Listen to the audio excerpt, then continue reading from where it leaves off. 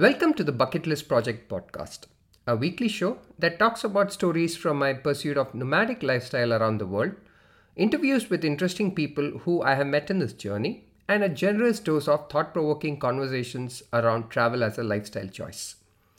If you love to listen on topics revolving around travel, then this will be a perfect companion for the ride to office, your morning jog, or in general when you're winding down for the day. We will have new episodes releasing every Friday, so do share and subscribe to our podcast and get your weekly share of travel inspiration. Whenever I go on vacations abroad, I have fondly seen the local community indulge in the joys of a water body. Some of my vivid memories from my trips are, number one, a family cruising through the canals of Amsterdam in their weekend boats. They are sailing through and watching the city busily move ahead while they are serenely cruising. There's a poignant dichotomy to this, a calmness of the boat ride and the busyness of the street life. The second one, obviously, is something that you've seen in a lot of movies. A kid taking a dip in crystal clear lakes. Especially, I saw one such instance in Wanaka. Discovering the simple joys of getting his hair wet and float with a sense of weightlessness in that water was beautiful. The third one, watching surf junkies riding the waves in Gold Coast, Uluwatu, and Lombok. Their adrenaline rush of catching a barrel and conquering it is a sight to watch. No wonder they keep going back to it again and again to catch that last wave before getting out of the water. And finally, when I saw a lot of snorkelers free diving to get a bit closer to the reef or the fish in Maldives, the very thought that you have an opportunity to interact with a world you're not a natural habitant of is a curious itch that never gives away. Keeping this aside, unfortunately, my lack of swimming or experience with large water bodies were also some of the embarrassing or funny moments in my life. In 2012 or 2013, 2012 I think, yes, when we were returning from Tomatina Festival, the bus stopped nearby a lake on our way back unexpectedly. We were told that we can go for a swim and clean ourselves up of the Tomatina trail left all over our body. I had to stay back and watch wishfully as the rest of the group reveled in this unexpected yet pleasant detour. Number two, in 2013, while on a boat trip in Santorini, all of us had an option to snorkel in the remote part of the caldera. Me and Pratibha got into the water with a life jacket. We were the only ones. But we also made a mockery of ourselves when we gently drifted away from the boat and did not know how to get back. They had to throw the lifebuoys to get us back on the boat, and the entire boat was watching us in amusement. And number three, one of the greatest regrets was not being able to swim in Glenorchy Lakeside in New Zealand. Probably the most stunning lake I would have seen, but could never experience its waters. These embarrassing moments got me thinking. Swimming is considered as a natural skill, almost like walking for most of the Europeans and Americans, but Asians and in particular Indians are rarely exposed to this skill. The reasons could be many, lack of clean water bodies, limited, well-maintained public swimming pools, and more importantly for women, the social cultural stigma of not being allowed to wear comfortable swimwear without the male gaze. It is estimated that less than 1% of Indians know swimming, and I don't think it is expected to dramatically improve in the coming years. However, in my personal experience, I was very determined and wanted to change my relationship with water. Mind you, I was already 35 years old by then, and when this realization hit me, and was also struggling with a shoulder and leg injury, which would be a hindrance in me swimming effectively. In this podcast, I'm going to be sharing my experience of how 2023 shaped this goal of mine and what was the driving force behind it.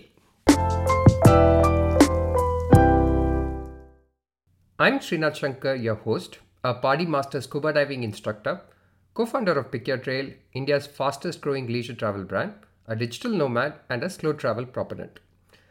Today's topic of podcast is 2023, the year I discovered my relationship with water. In my first episode of this podcast, I had mentioned briefly about scuba diving interest and how it was a bucket list project item to check off for me. One of the starting points for that was going pro in scuba diving.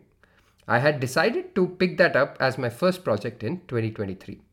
It involved moving up the ladder from being a rescue diver to a dive master, then an instructor, and then an MSDT, which is a Master Scuba Diving Trainer. Fortunately or unfortunately, one of the physical requirements to clear pro level was to test our comfort with open ocean. It involved 5 tests that I dreaded the most given my lack of swimming experience, especially in the open water, and the injuries.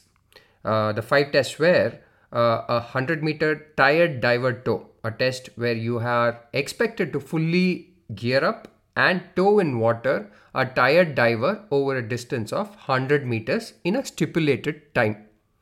The second one was a 800-meter snorkel test, wherein you have to snorkel a distance of 800 meter in open or confined water without the use of your hands, and it has to be completed in a stipulated time again.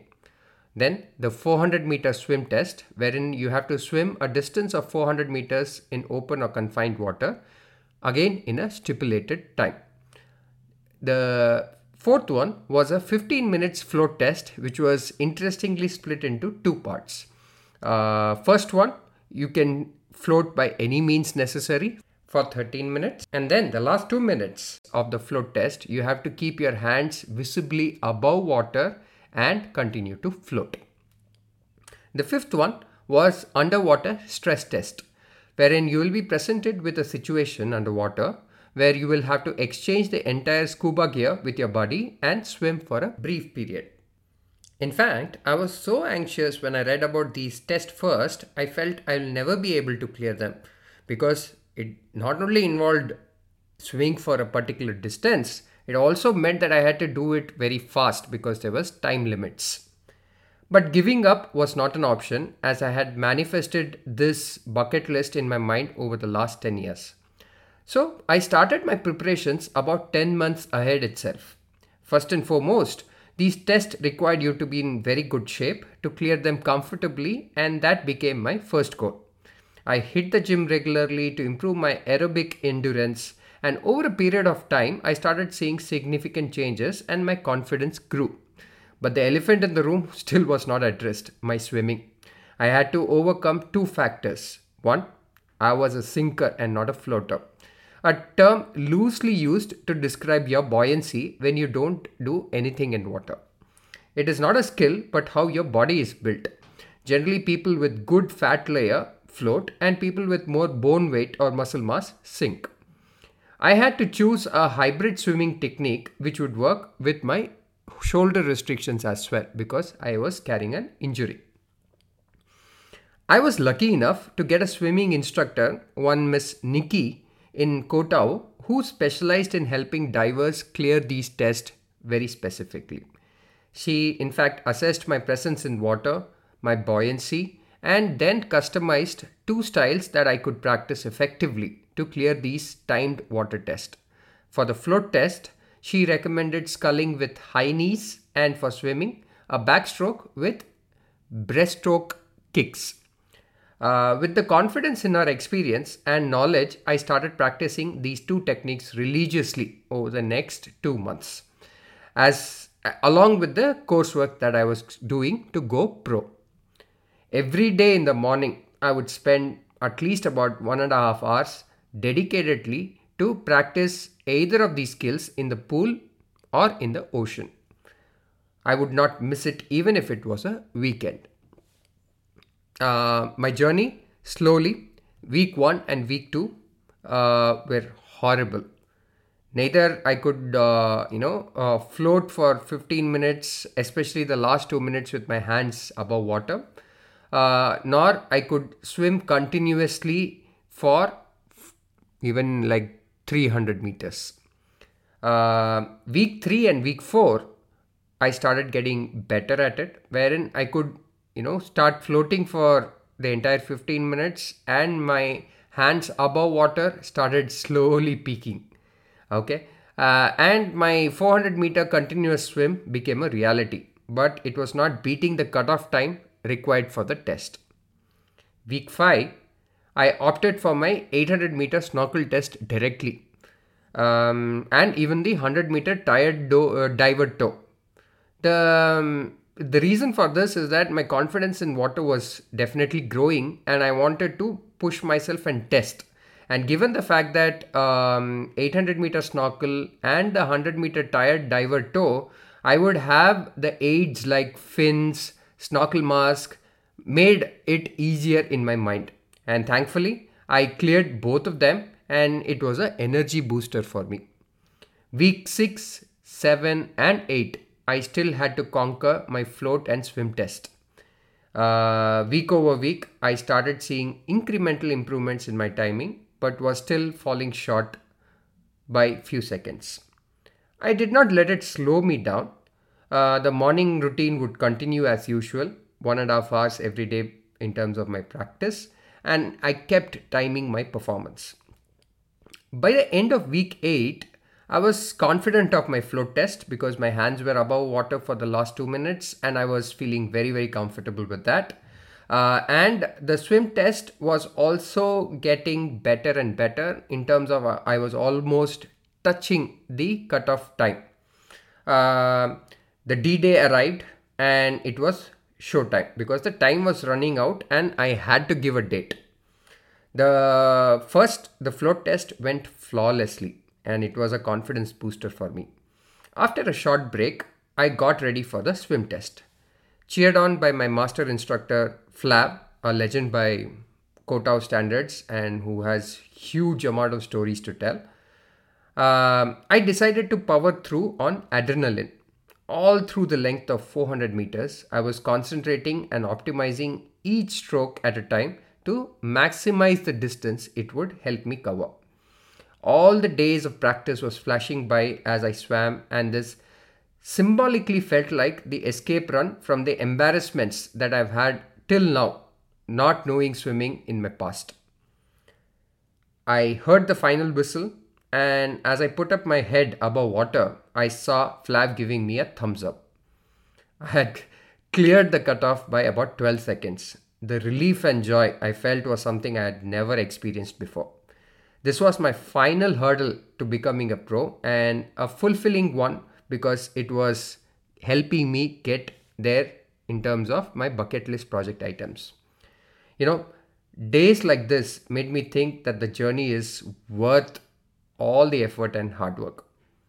On a side note, I have skipped my experience with exams, presentations, underwater teaching demonstrations, which are also part of the evaluation in terms of going pro, but that did not seem as daunting as this water skill test for me.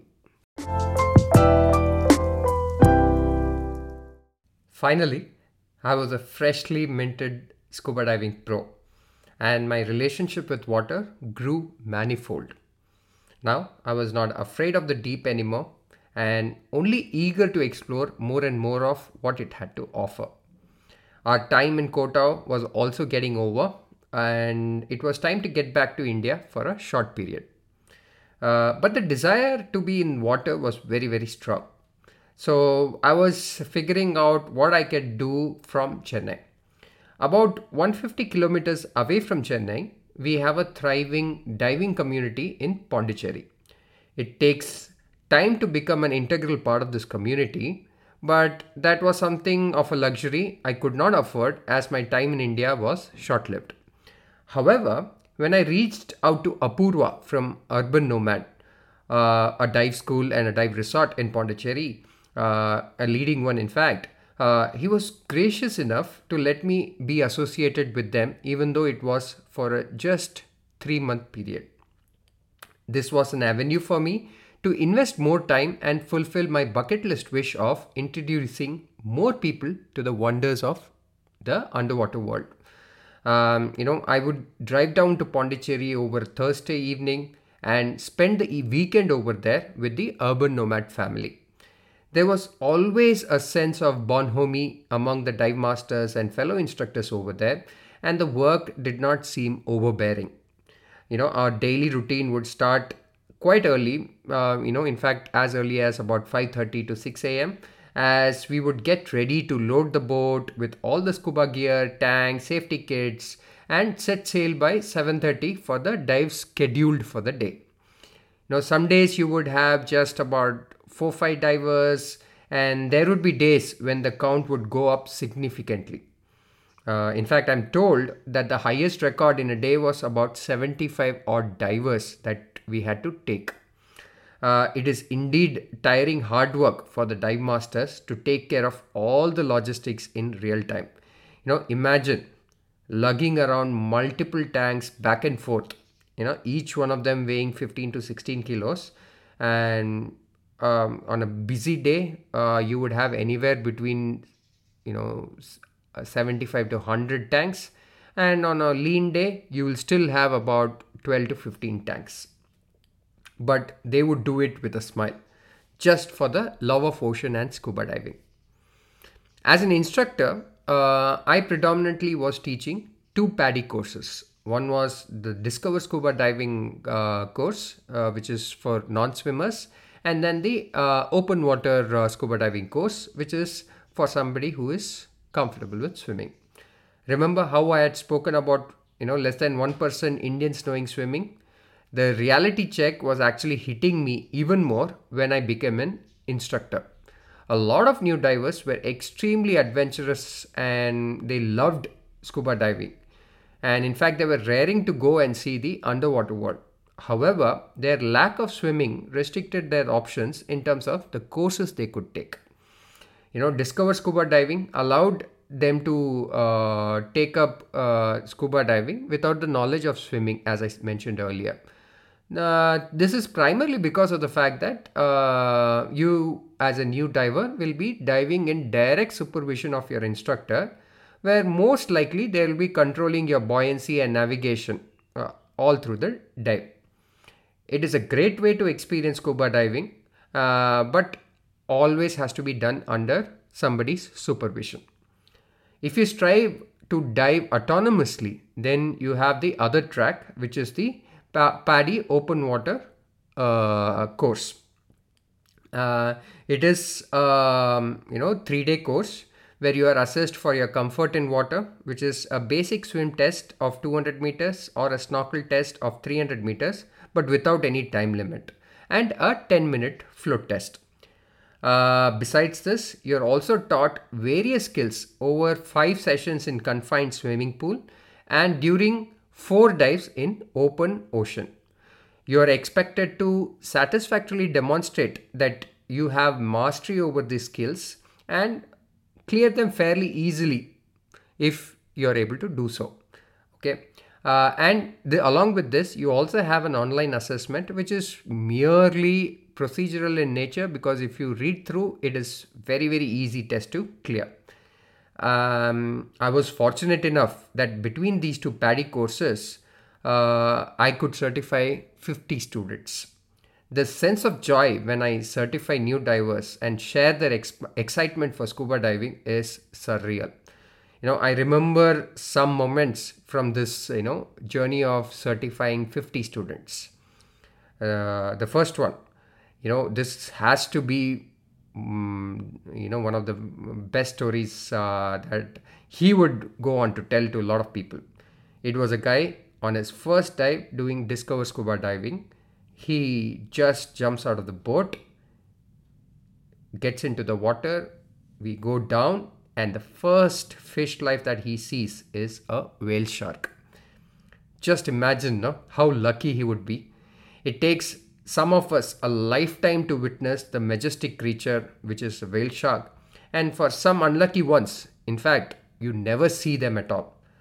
But I'm not sure if he realized how lucky he was, but a lot of people would die to be in his spot. The second memory that I remember is a lady who had extreme fear of water. She was doing this to overcome the fear.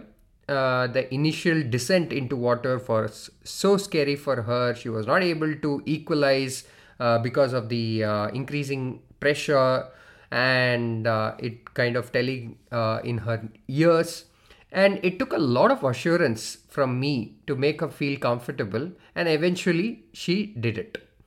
The moment she saw her underwater photographs and videos, she was jumping for joy and thanked the entire team profusely. The third one, which is very, very special to me, is a 75-year-old gentleman who was hard of hearing. So, above water, we had to take a lot of extra care to teach him and explain the skills and make him understand all the procedures. But the moment we went underwater, the peaceful silence and us communicating just in signs made me forget for a moment that he was hard for hearing. You know, you don't even have to talk underwater. It felt as if there is no communication barrier between us, and it was magic indeed. I also had a pleasure of teaching some of my friends and colleagues from Pick Your Trail and from my family circle. It was a different feeling for me teaching them and certifying them. It almost felt like appraisal times for me. And I would jokingly tell them that I could fail them if they were not nice to me. In this short stint in Pondicherry, where I certified 50 students, um, the milestone felt more personal to me as I could evangelize a bit about ocean conservation, the beautiful reefs, the marine life, and excitement it brings to be with all of these creatures. Even today, I keep sharing inspiring diving videos between my set of students and encourage them to keep diving around the world wherever they are traveling. This experience, to be very honest, was very fulfilling for me. But there was something that was still missing. I was doing all of this as an instructor and I was responsible for my students, right? So that sometimes made me focus only on them and the environment around them. All right.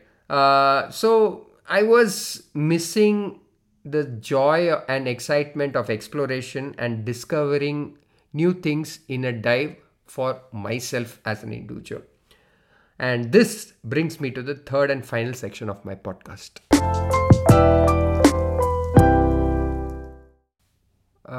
There is a term called as fun diving. As the name suggests, literally, it is supposed to make diving fun. In the process of becoming an instructor, I had the privilege of meeting fellow students and teachers who had colorful experience diving around the world. I was introduced to terms like muck diving, cave diving, wreck penetration, pelagic dives, macro dives, deep dives, reef dives, and whatnot. The best part, there are some incredible places around the globe where you can experience all of this and live to talk about it for ages to come. As I was writing down my top 10 dive sites list, I realized that sometimes a stunning place continues to be stunning for a reason. All because of the fact that it is very, very remote. When I wrote down my top 10, I realized that only way to access them was through a liveaboard because they are very, very remote. Liveaboard, this is a very popular concept among seasoned divers across the globe. You basically hop onto a boat and sail to these remote dive sites. You literally dive, eat, sleep, and repeat the cycle over multiple days and live on the boat. The boat literally becomes your home and you're mostly disconnected from the world in terms of internet, in terms of calls, or any other distractions. You probably will have between 12 to 20 dives packed in 4 to 7 days, and diving consumes all your focus and energy. This idea excited me pretty much, and I planned my 2023 fun diving calendar around this particular concept. Starting with April, the first liveaboard that I did was the Similan Islands National Park in Thailand. It is an archipelago in the Andaman Sea and considered to have some of the best reefs and marine life in Thailand. My goal over here was very specifically to witness the magic of Richelieu Rock. The word going around in the scuba diving world is that the density of marine life that you see in Richelieu Rock is unmatched, and I wanted to witness it personally. The second liverboard that I had planned was Maldives. Uh, often a lot of people picture Maldives to be a honeymoon destination, overwater bungalow and just relaxing. But it is very little known fact that liverboard diving is probably one of the best ways to cover the length and breadth of Maldives. The amount of pelagic life, which is big fish life that you see over there, is unparalleled in the world. You will see all types of sharks, rays, schools of tuna, and trevally up close and personal. The third one, in September, I had planned for Komodo. The legendary currents of Komodo is supposed to be the rite of passage for all instructors in terms of having an all round diving experience. I wanted to experience it firsthand and live to tell the tale. It was an added bonus that the reef life is supposed to be stunning and very diverse over here. And you also get to see the great Komodo dragon. In November, the other liverboard that I have planned is the Banda Sea, fondly called as the Arc of Fire or the Ring of Fire. The stories I've heard of this place is like phenomenal. You get to see hundreds of hammerheads crossing by. There is a place called as underwater lava float dive site, and there's the famous Snake Island where you get to see hundreds of snakes underwater. Got me hooked up. And also the fact that the remoteness of this place and difficulty to kind of get there did not deter me from choosing this place. Finally, in 2 weeks from now, I'll be happily setting sail to Banda Sea in search of the hammies, which is the hammerhead sharks. And finally, to cap off the year, in December, I'm doing Rajampat, considered to be the mecca of scuba diving. 75% of the world's reef and fish species can be found here. How can one say no to this, right? In fact, it was a 6-year dream for me to dive here. Finally, happy to say that New Year will be spent in the wilderness, and no better way to usher in 2024. With all these liverboards, it so happened that the experience is, kind of getting elevated with each trip. Simulants happened to be special because it was my first liverboard experience. And obviously I got to see Richelieu Rock the moment we descended, and the amount of fish that I could see around me, it was like crazy, and I cannot describe that in words whatsoever. The next one, Maldives, obviously was special because that was a better liverboard ship, because that was the first luxury yacht that I could experience, number one. And the amount of sharks and manta rays and eagle rays that I could see, it fulfilled to my heart's content. In Komodo, I witnessed the famous cauldron and its thrilling currents. Yeah, think of the currents of Komodo like your washing machine. It'll just like how clothes just are washed away inside the washing machine, and they move to the tune of the current of the washing machine. The same thing happens in Komodo. And it was also thrilling for me because I got to see my first octopus and I got to see my first hermit crab. Banda Sea and Rajampet is already so hyped up in my mind, and I'm pretty sure that it will not disappoint me. But more importantly, living in the sea for so many days and getting used to the gentle motion of waves rocking our boat as we sleep, eat, and sit around chatting with other divers is another special experience. We would have the hangover of the wavy motion even when we get back to the land, and it takes almost a day or two to get back to normal. It also taught me to live within my means, as we did not have the luxury of unlimited resources when sailing in a small boat. I'm privileged that I was able to share this experience with my friends who have joined in some of these liverboards along with me, and I've kind of evangelized them into this kind of holiday. This part of life has cemented my relationship with water so strongly, and the love for ocean is going to be forever from now on. I would sincerely hope more people experience what I have experienced. I have, in fact, now started seeing a lot of influencers promoting diving in their videos, and the younger generation keen on exploring this sport. And I hope, in my own small ways, continue to evangelize diving and the joy it brings. I will just leave the audience with a parting thought.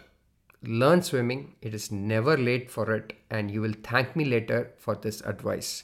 And maybe you will also find your relationship with water like how I found my relationship with water in 2023. This wraps up this episode of the Bucket List Project.